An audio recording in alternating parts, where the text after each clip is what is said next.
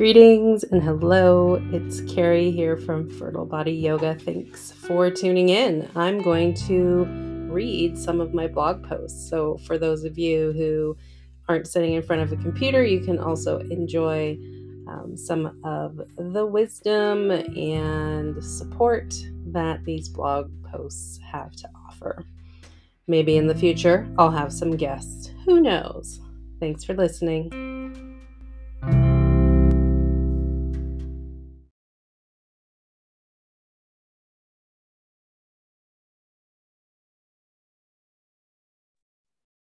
Oh, all right. Okay, so today I have with me one of my most favorite humans in the world, Heather Smidt. And she's an acupuncturist, an amazing acupuncturist who does specialize in reproductive health, but also other avenues for acupuncture. And she is also a massage therapist, a Reiki master. She does cranial sacral therapy. So she really has a lot of gifts that she shares with so many people. So thank you for doing all the things that you do. And yeah, you work out of the Boston area. So if anybody's That's listening right. from Boston, you know where to go for your acupuncture. So we're going to talk today about endometriosis. So I wanted to have Heather on to talk about this. Not only is it Endometriosis Awareness Month, right? But I know that it is a topic that you know a lot about, that you've treated on others and yourself, and as well have years of experience researching and understanding what endometriosis is. So without further ado, I am going to let you, if you want to say anything else about yourself or intro, that's great. But otherwise, maybe you can start with what endometriosis is. So sure. So I'm an endo warrior myself, as you mentioned. So of course, I definitely feel like this is a topic that is near and dear to my heart. But what we know about endometriosis is that it is the presence of tissue that is somewhat like the endometrium or lining of the uterus that's located outside of the uterus itself. But I think it's important to make this distinction that the structure and the way that the tissue behaves is different than the way that the tissue in the endometrium behaves. And although it's really common for people to have endometriosis in the pelvic region, you can have it anywhere in the body. I've even worked with patients who have had it in like the liver and lungs. So those are just some, it can be anywhere, unfortunately. It travels. It travels or it's there. Yeah. Yeah. And then we were talking about this before we started recording about the name endometriosis. Do you want to touch on that, about how it's kind of a misnomer in a way, or it's using the matter? I think there's a lot of people in the, not a lot, but there's some of us in the endometriosis community who are going, geez, I don't know, maybe the fact that we're calling it endometriosis is getting in the way of diagnosis and getting in the way of, people getting treatment. So, we don't know what causes endometriosis. And I think that's part of the problem. So a lot of, we were talking about this too, that doctors for years were operating under the assumption that it was retrograde menstruation. So the idea was you would have your period and the blood would go up and out the fallopian tubes and into the abdomen and just like take up residence somewhere and proliferate and cause pain. And that's still, some people are operating on that assumption or on that theory, because it's really a theory. And so that leads to misinformation where people think that if you just have a hysterectomy, it's curative, that's going to take care of it. You're not going to have any more problems if you have a hysterectomy. And unfortunately, that doesn't seem to be the case. So, now we're looking at theories around, well, could it be congenital? Like you're born with the tissue somewhere in your body and then you hit puberty and then it starts to do its thing and cause pain and cause problems for people. There might be an autoimmune component to it. So is calling it endometriosis saying that, endo meaning like inside, metriosis meaning like mother, like does that cause a problem with getting proper treatment and diagnosis, because we're only looking at that piece and only looking in the lower abdomen. So right. And we don't necessarily need to go into the patriarchy on this one. Right. But, or maybe we should, because I do think, like, I see it all the time. Like if men had endometriosis, there would have been something done about this years ago because they can't handle pain as well. Right. So that I think also feeds into it a little bit. Right. The fact that, like, we talked about this too, that there's like there are some cases that there are men that have had endometriosis or have it. It's rare and uncommon, or assigned male at birth, I guess.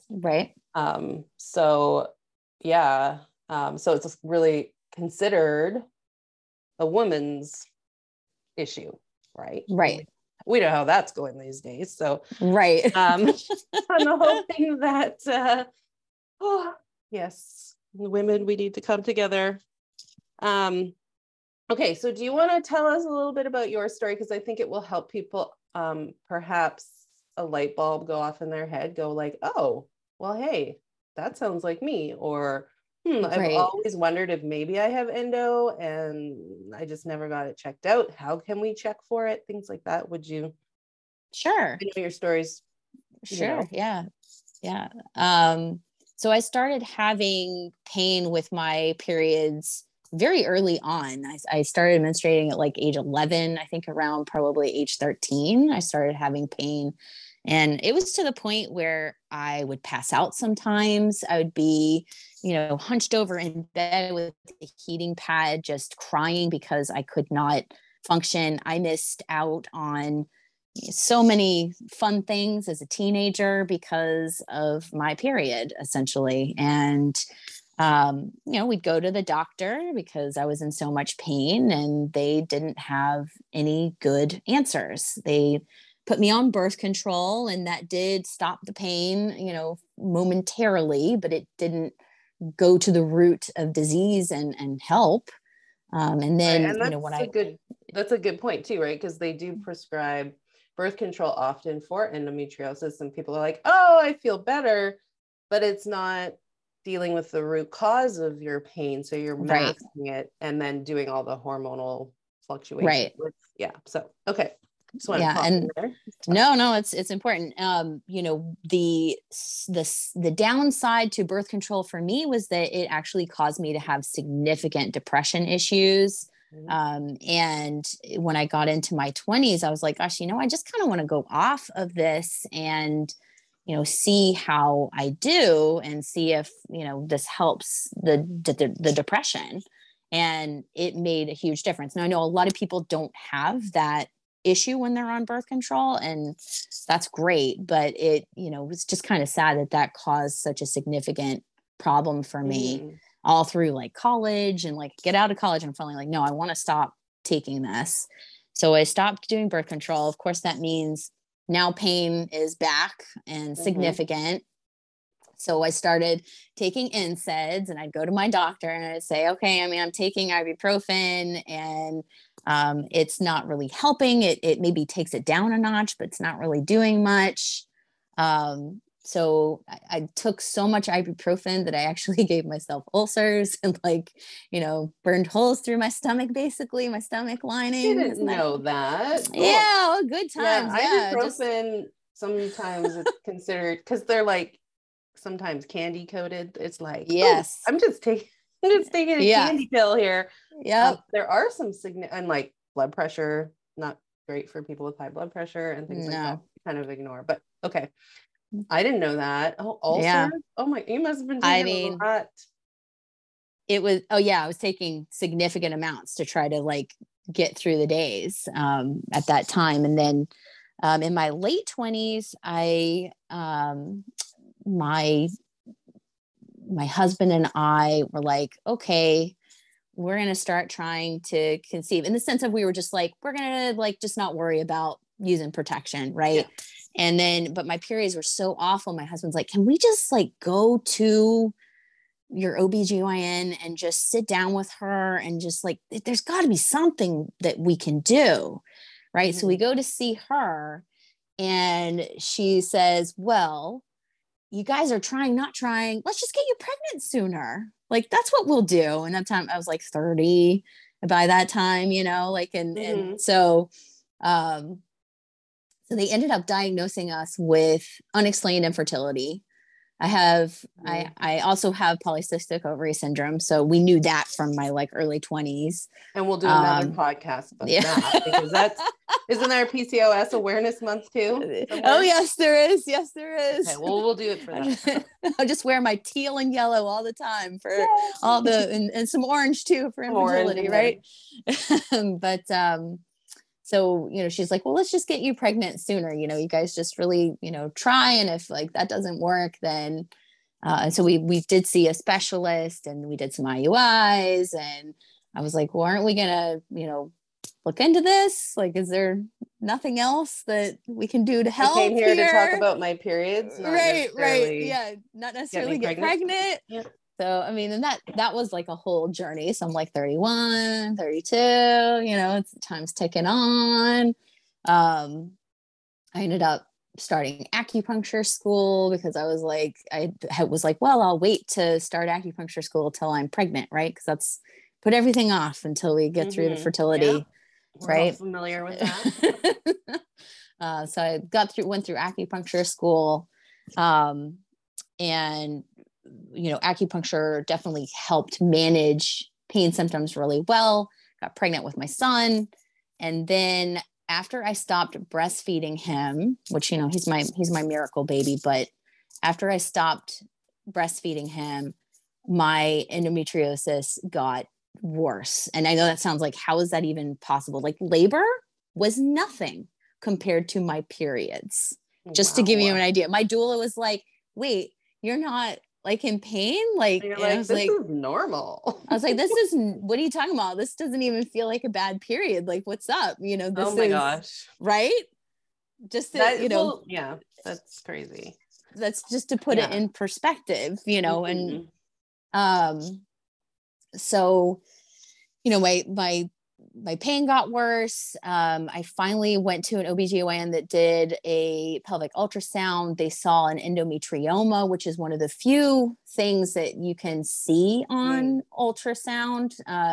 Otherwise, it's very hard to get diagnosed with endometriosis. So, so here I am, like, what, 40?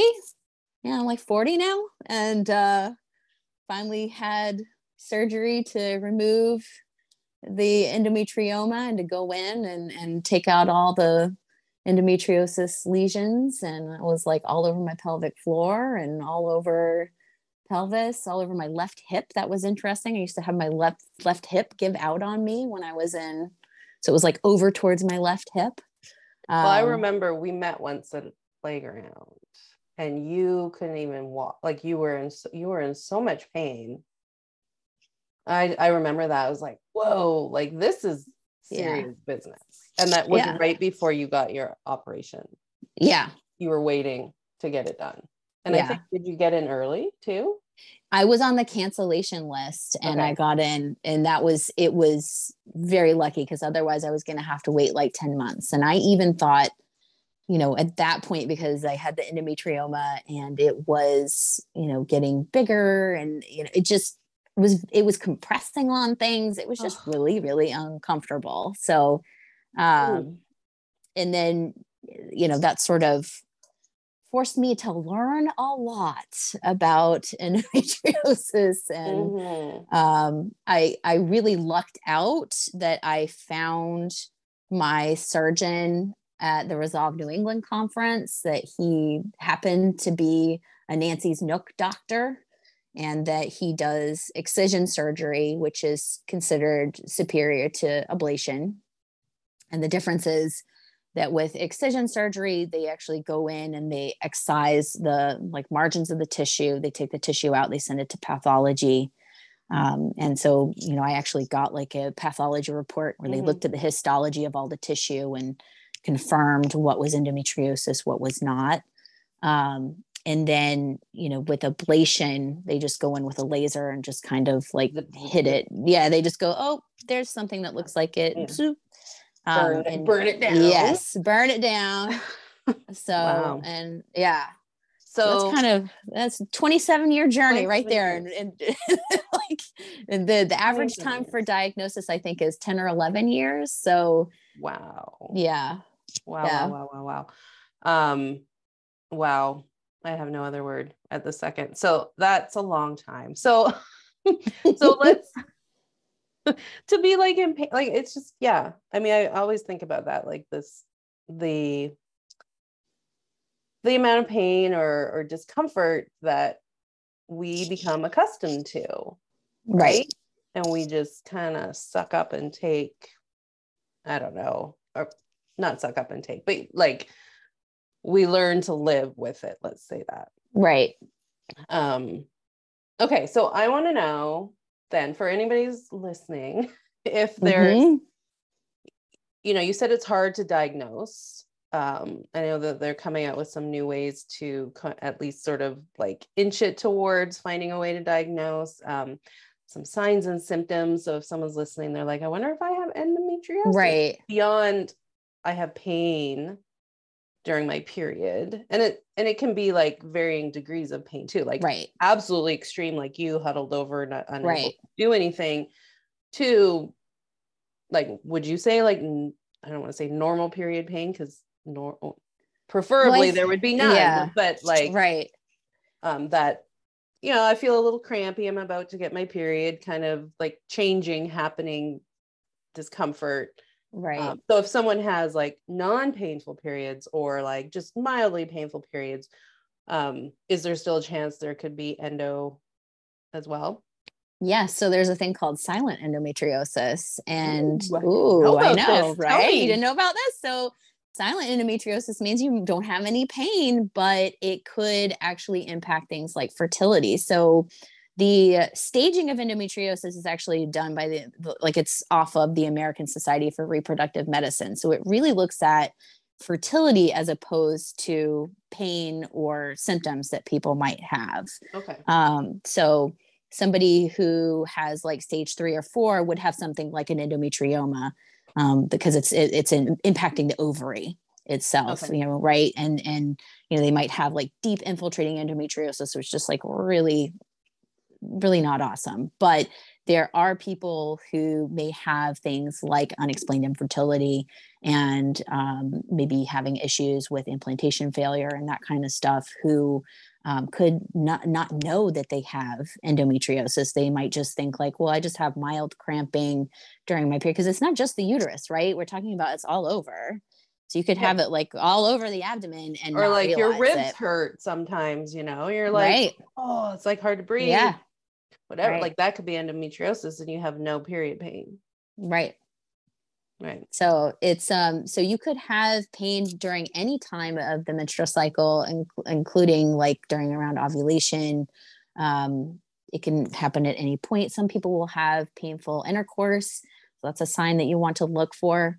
I generally think that it's important for people like get an old school paper calendar and just sit down and track symptoms. So like, I like the little ones. I tell people take one of those, put it in your pocketbook. I'm gonna sound like my grandma now, but like put it in your pocketbook. I mean, I know I have a lot of like younger people who use their phones, and that's fine. But I think sometimes it's hard to like pull the app up and then go in there and track the symptom. Like everybody's different. Find what works for you, but look at things like, the level of pain. Where is the pain located? Did you have to take some type of medication? When is it in your cycle? Like if you're looking at days, that's why I think the calendar is nice, because you can go, okay, on, March 22nd, I was actually, not on my period. but I had like this really horrible sharp pain that lasted for 2 hours on my left side in my lower abdomen. That's something that is, could be mental schmerz. Maybe you are having that good old mid-cycle pain, but if it's really sharp and incapacitates you for a few minutes, that's not okay. Or 2 hours, that's not okay. Mm-hmm. So looking at, did you have to skip things throughout your life? Like, did you miss school, work, activities that you enjoy? It's important, I think, to track those, not just pain. It can cause fatigue. There's so much other stuff that goes along with Mm-hmm. having a chronic condition like endometriosis. So I think having that, and you just like, gosh, I don't know, let's track all these things, bring that to your doctor. You can sit down with them and you can have a good discussion. Before I met with my surgeon, yes, we knew we had the endometrioma. So we definitely knew that I had, endometriosis at that point, even though the gold standard is laparoscopic surgery to actually see it surgically. Right. Like, we've got that, we know, but being able to sit down with him and say, well, I have pain here, here, here, and here. He goes, well, I know where I'm going to be looking when I go in to do surgery, and that will help me be more thorough and to make sure I don't miss any areas. I had food sensitivity issues. I mean, it turns out I actually have celiac disease as well, but I know he did find endometriosis around a portion of my bowel that he associates with food sensitivities. So, you hate to just be like, oh, I am gluten intolerant, and then find out, well, it's maybe the inflammatory aspects of the foods that you're eating that are causing the problem, making the endometriosis worse, kind of deal. So, Right. yeah. Oh, wow. Okay. So there's so many things that crossed through my mind. Okay. So it's hard to diagnose, number one, right? Right. Well, because it's right now, the only way that we have to diagnose is surgical. And that is, not many people want to sign up for that. I probably could have done that years ago, but did not want to do that. So. Sure. I mean, it disrupts life. It's invasive. It's expensive. I mean, we're in America, so you don't have great health insurance, but you're still paying deductibles and all those things, out of pocket stuff. Okay, so what you were talking about, this Receptiva test, you want to talk about that? Or so I mean, this is kind of newer, but basically they do an endometrial biopsy. They go in and they take a little sample and they send it off, and they can look for this BCL6 marker. And if you have that, that's a sign of inflammation in the uterus, and they can utilize that to help people. Right now, I think it's mostly being used in folks who are using like assisted reproductive technology to conceive. And it's pretty promising, I think, because wouldn't that be nice if somebody could just have that's such an outpatient quick thing to have an endometrial biopsy. It's not pleasant to have an endometrial biopsy, but it's a lot faster than having surgery, and there's no real downtime or anything in comparison. But and they often do. I mean, when you're doing fertility treatment, there's a lot of poking around down there. Grabbing this and moving this and doing whatever. Lots of dates with Wanda.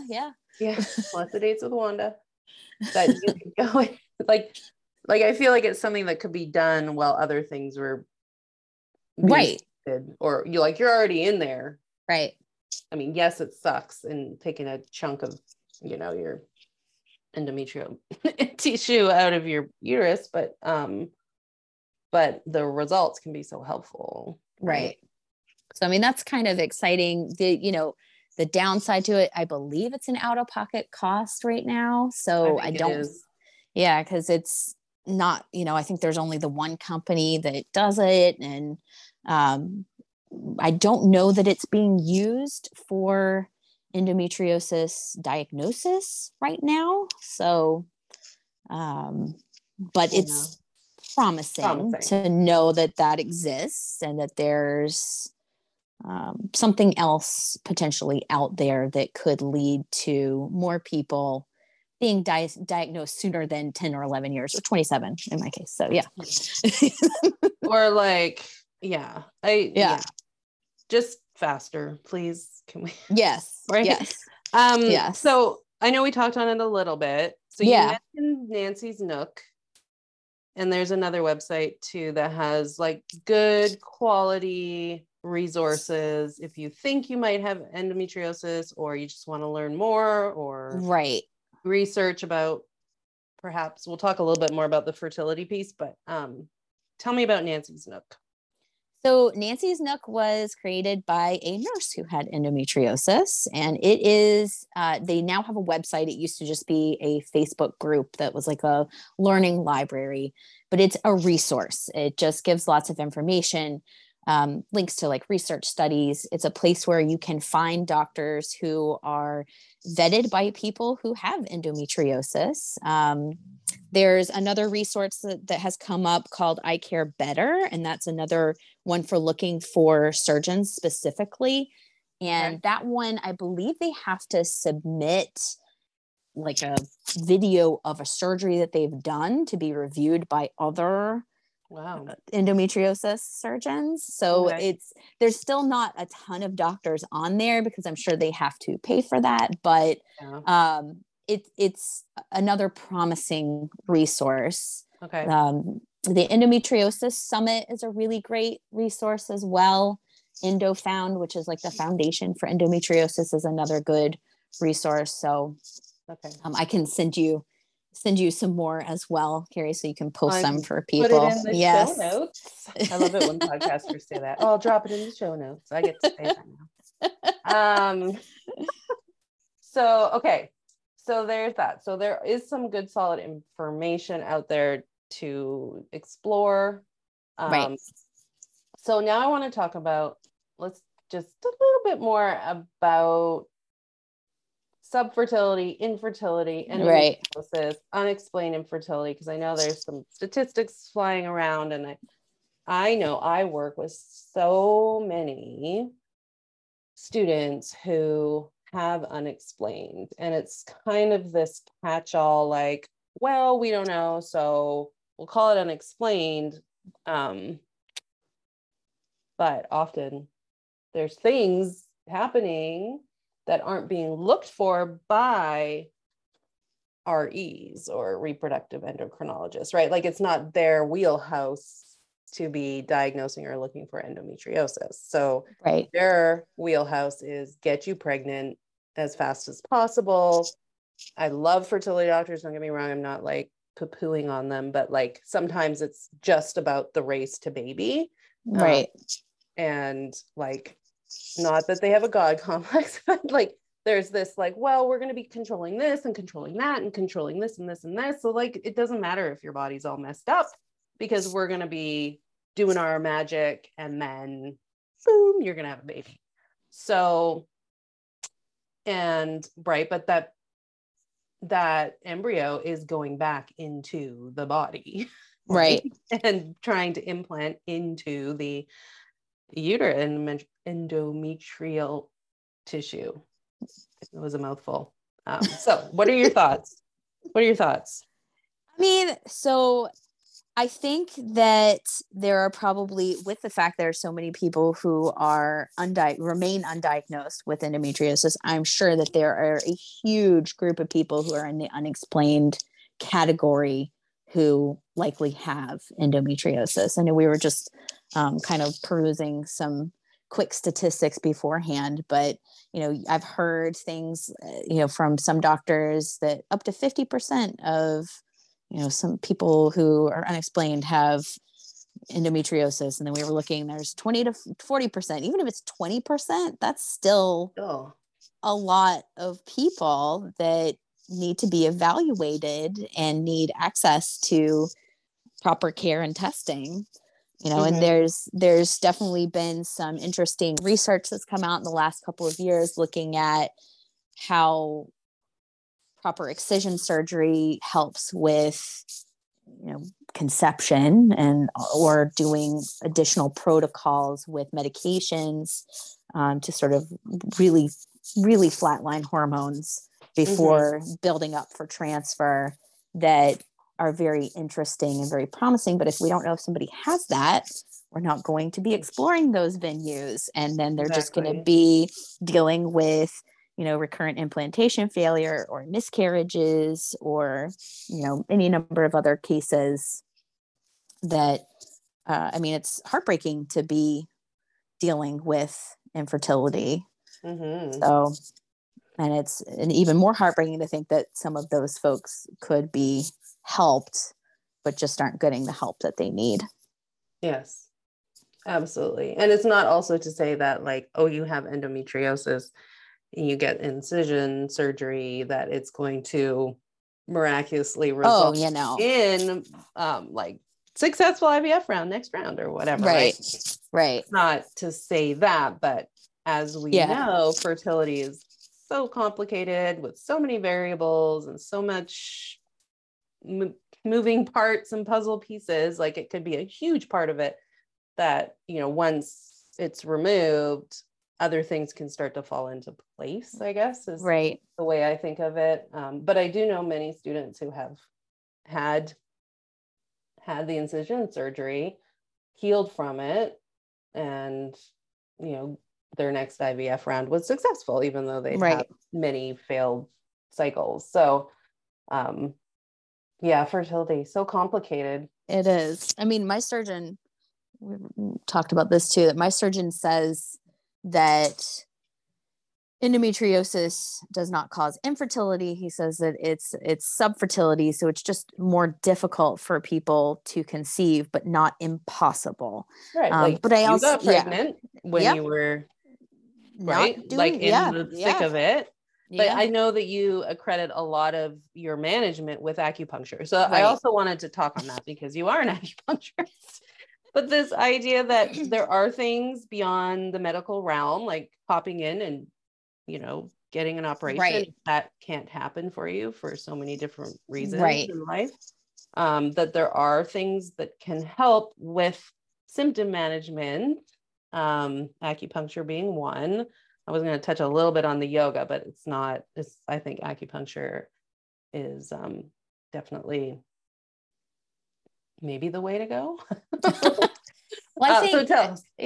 I think it's going to be dependent for each person. So you're talking about managing a chronic pain condition, and that means that you have to find your sort of, for lack of a better way to put it, your perfect cocktail of things that you can utilize to help make it so that you can get through the day without popping, 1,000 milligrams of ibuprofen or whatever. Other things. Or other things. Yeah. Are taking harder. Some people have to use opioids for sure. Yeah. Like I think it's finding a variety of different things, whether it's meditation, yoga, acupuncture, massage, I don't know what the perfect cocktail is for each and every single person, but I know that there are certain things that seem to help a lot of the patients that I work with, and also were helpful for me.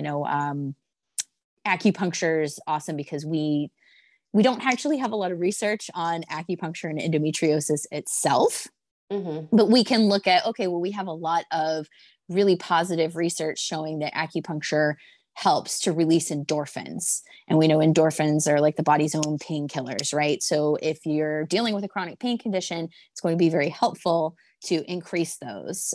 We also know that people who are dealing with chronic pain are often depressed because it's not easy. And acupuncture increases dopamine and serotonin, and that's going to help people be able to get through the day and just live their lives a little bit more easily. We know it helps with hormone regulation. Seen that in like studies more on people with like perimenopause, but also a helpful component there, and helps us. And we, any acupuncturist you work with is going to see this very differently than a Western biomedical perspective. We're going to be looking at it from that East Asian medicine perspective of like, well, pain is caused by blood stasis, right? And we've got to Mm. move that blood stasis out. And we're going to move people towards this sort of ideal menstrual cycle that we have in East Asian medicine, where it's like you're changing a pad or a tampon or whatever you use for protection every 4 to 5 hours, bleeding for 4 to 5 days, no pain, no clots, no PMS symptoms. What? And that's, Is this I possible? know, right? So, That would be lovely. it's no wonder I got pregnant while I was in acupuncture school finally, right? It's like no Yeah. wonder, because I got acupuncture literally every day. But Right? it's like, No, it's so true. That's right. awesome. Yeah. So but helps with that. We do there. I remember when I was in school, there was this study that came out of China that showed that this point, spleen 6, that's like located sort of above your inner ankle bone, that I'm familiar point, with that point. yes, that point. It hurts like a mother when you stick it in there. I mean, I know it shouldn't hurt, but like it's zingy. It zings. It's a very I mean, it shouldn't be sharp, but it could be really achy for a lot of people. Because it is such a immensely helpful point when we're talking about reproductive health. It's also contraindicated in pregnancy. Just want to mention that. But they did this study in China where they were looking at dysmenorrhea, so like painful periods, and they found that within 5 minutes of that point being needled, people's pain decreased. Wow. So that's a pretty, fantastic thing. And we also have that Paulus protocol that comes from like an old study on IVF populations and looking at frozen embryo transfers, that they used that post-transfer to help decrease cramping. That was the idea, that it would help decrease cramping. So, all of those things come into play, and we're talking about how can acupuncture be applied for someone who is dealing with the pain of endometriosis, whether it's during the cycle or during your bleeding or at another point in your cycle. And I think the other thing too that's important for people to realize, that it's not a one and done situation either. One of my teachers in acupuncture school said, for every month that somebody's had a condition, that's one treatment, just to give you an idea. So if you're talking about something congenital, it's probably going to be, a little longer than that. But typically we can expect some sort of change within about 3 menstrual cycles. So whether that is maybe less clots, maybe bleeding is a little bit more controlled, maybe less PMS symptoms, all of those things would be things we'd be looking for to start to see some slight little changes. I feel like that, like when also with yoga, like, and I feel like mind body practice, like gradual change is in my, like, lasting change. Like if is gone too quickly from, like, I don't think it's going to be a lasting change. Like it'll come back just like that or whatever. So, and I know that in our world of instant gratification, there's the need for, like, where's the pill? I want to take the pill. I want to just feel better, and I want to, like, be done with it. But yeah, having to spend some time to make that meaningful change, I think is so key. And we talk about that in yoga as well. Like, you can't just come to one fertility yoga class and be like, I'm done. Or like, and same too, like if you get pregnant right after your fertility yoga class, it probably wasn't a fertility yoga class, like on both spectrums, like, like it's something that you need, it's a practice, right? Like it takes time, things will change when it's meaningful, and deep change, it takes some time to get that momentum going. But then it can be very profound once you're there. I mean, I'm going to be going to acupuncture myself forever. It's like, that's going to be part of my ongoing pain management cocktail for a long time. Yeah. Because even after incision, operation, it can come back, right? So my doctor says that if it was properly excised, it should not come back. Okay. That is what he Like we says. got it all, therefore it's gone. Yes. And it won't grow off of each other. Right. You know, the other aspect we haven't really talked about is like the adenomyosis, which, you know, that would be in the actual muscle of the uterus itself. And so that is where hysterectomy would be potentially something to look into. And my doctor was like, hey, if you want to do that, we've got that on I can put you on the books really quickly for that. That's easy. And I'm like, that's quite the recovery. So we'll wait on that one. So, wow. Yeah. Yeah. And it's a big choice. Like, oh yeah. Huge. It's not just like, we're just going to like, I don't know, what other body part would you remove and not think about? I don't know. Even a gallbladder, I guess, if somebody's having pain. Yeah. But I was going to say like the tip of my pinky finger. I don't know. Right. But yeah, I feel like anytime surgeons are like, oh, we'll just take it out. I'm like, pause, back up. I'm like, before you start taking my body parts, I want to understand, like, is this the only way or like something? Because I just had that too, but that's a whole other about my adrenal gland. So let's talk about removing hormonal things. Right. I'm like, whoo, I don't know. Yep. So we'll have that conversation off air. Yes. Yes. But okay. So I wanted to talk just like incy bits about yoga, because I know that I have students that come to class who have endometriosis, and they're always asking what yoga poses should I do, or things like that. So and I think you touched on it with this idea of like congestion, right? Like pain is tight, right? When we think of things that are painful, like our body tightens up, we curl around it, we're trying to protect it, right? So then things get even tighter and tighter and tighter because we're not allowing enough oxygen and like good blood or oxygenated blood to move around and create space so things can start to move and dissipate through the body. So I mean, for me, usually what I say is like really deep breathing can be very beneficial for pain management. Like I do it when I have menstrual cramps.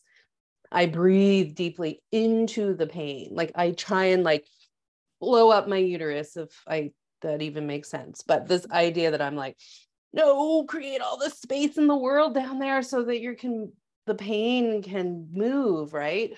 And I find that to be very helpful.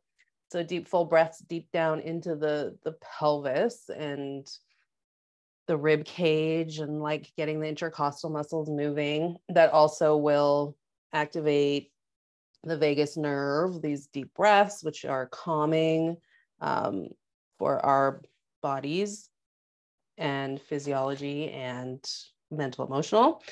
And then as far as poses go, like what pose would be the best pose for endometriosis? And I've heard like, again, I like to go with the option of space, right? Like let's create space where you have the pain. So like a semi-reclined Baddha Konasana, right? With the feet together, knees apart. Nobody can see me. I'm doing this on camera, but so semi-reclined, feet together, knees fall out to the side, and then maybe putting like a hot water bottle or something warm, like in and around the pelvis. And then what do you think about like pressure? When like massage, like I know massage can be helpful for cramps, but endometriosis, where it's a little bit of a different beast, right?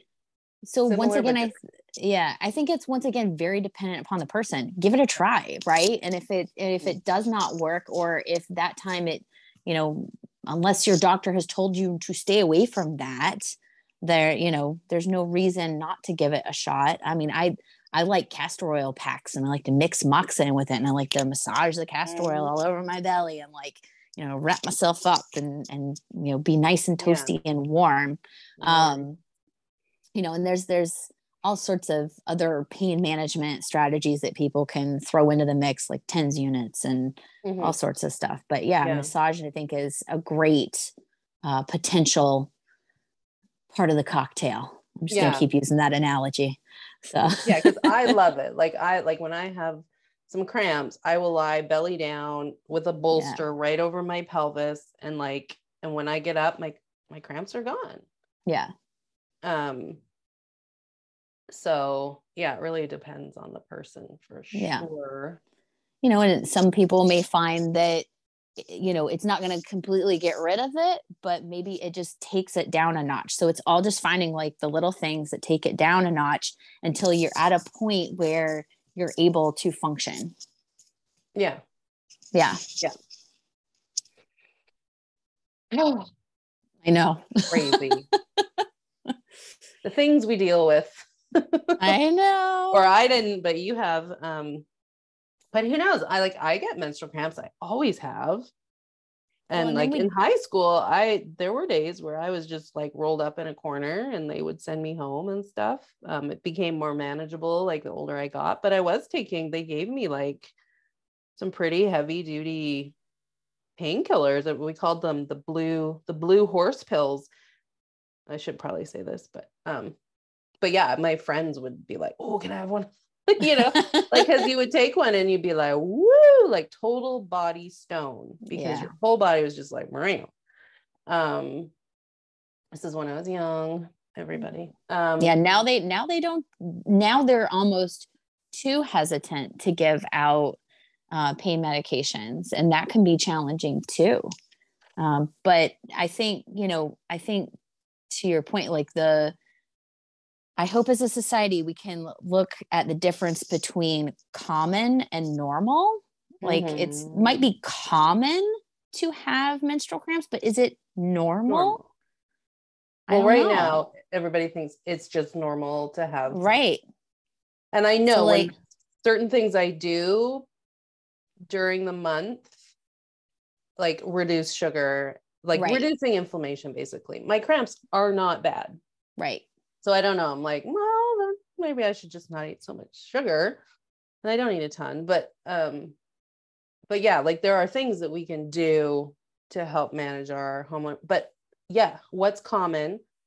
I mean, I have a whole bunch of thyroid stuff going on, and autoimmune things. And it's like, oh, well, so many people have thyroid conditions. Like that's supposed to make me feel better. And that, misery loves company, maybe a little bit, but yeah, just because people are getting it more doesn't mean it's normal. Right. Yep.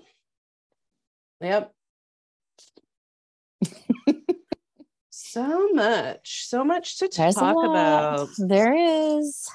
Right. I feel like we've covered our main topics. Okay. So anything else you want to say? Gosh, I don't know. I'm like, is there anything else I should have said? I don't know. Did you want to talk about some of, I mean, I guess we didn't really totally get into the myths, just like a little bit. Oh, the myths of endo. Yeah. We kind of touched on. Well, we talked on the retrograde. The retrograde is, well, it's just not my favorite theory, that's for sure. But that it goes away after menopause. That's a fun one. Oh. Doesn't go away, friends. Doesn't go away. That's and I'm imagining perimenopause might be a little more extreme. Well, and if some people might be supplementing with hormones too, and that might actually increase symptoms. So that's a common myth. That it goes away with pregnancy is a common myth. Trying to think about any other ones. I guess that it's only during the period, or that it's only in the abdomen. We talked about that the hysterectomy would completely cure it, and that's not true.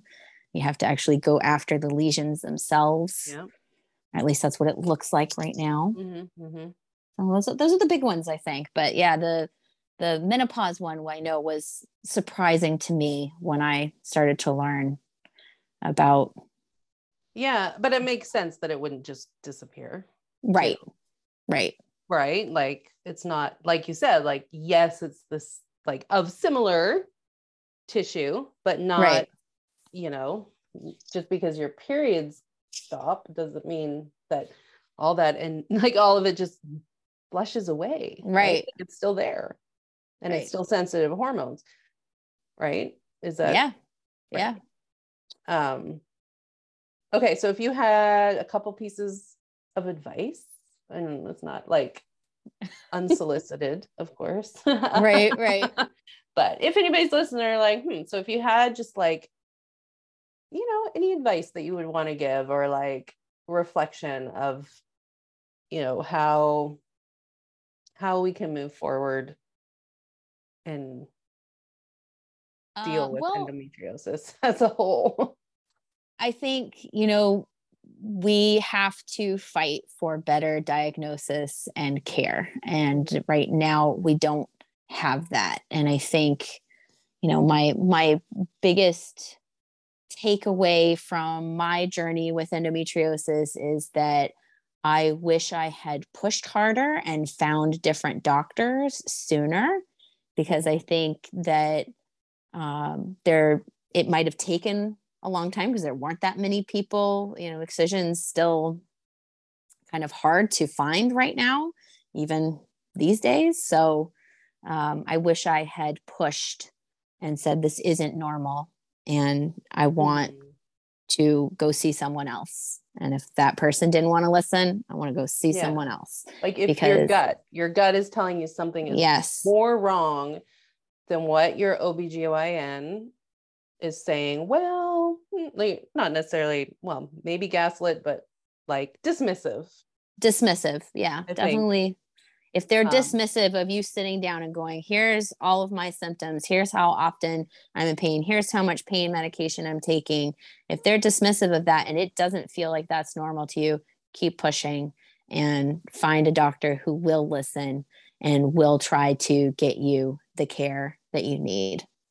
Okay. So I know that many of my students are in the Boston area. So yeah, would you be willing to sort of drop some contact for doctors or resources in Boston that yeah, we actually have an reliable? endometriosis center now.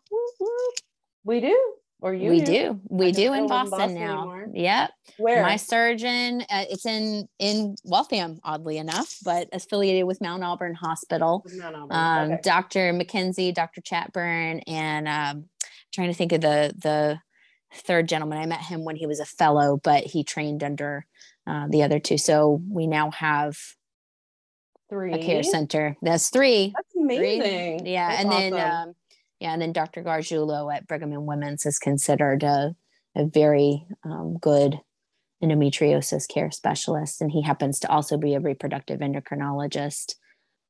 So That's a nice, handy mm-hmm. combination. Mm-hmm. Okay. Well, I'm just going to say a big thank you for spending some time with me. I miss you. I know. I could hang out with you more. I did get to see you though in the flesh not that long ago, so that was nice. Although I did not get any acupuncture or massage because you couldn't fit me in your schedule. I know. On that point, right, I'm going to put all your information. Also, Heather offers this thing called the Total Reset. The best thing ever. It is acupuncture, massage, Reiki, and cranial sacral therapy rolled into a 2-hour session, right? 2 hours? Yes. 2.5 if you're a new patient, because I have to do an intake, but yes, 2 hours of fabulousness. I was your guinea pig when you were coming up with the concepts, and I was like, no, I think you need to work on it a little more. So have another session. No, I didn't like that transition between acupuncture and Reiki. I think we should go back and try it again. Yeah. No, it was I mean, I would leave, like, and then we'd go out for lunch and I just would be like staring at you, drooling. You can't drive. I'm going to pick you up. But yes, very talented in all the things that you do and offer, and give so much love and hope to so many people, because I know that I refer so many students to you and they're always like, oh, Heather. I love her. So thank you for all that you do. Thank you, Carrie. I appreciate it. All right. I am going to sign. Okay, here we go.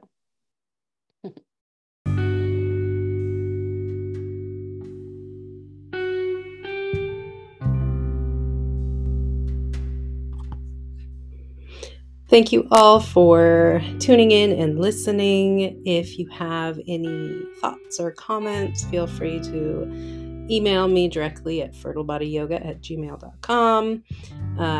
If you have a topic that you'd like to explore, I'm always open to new ideas. Wishing you all the magic in what is to come.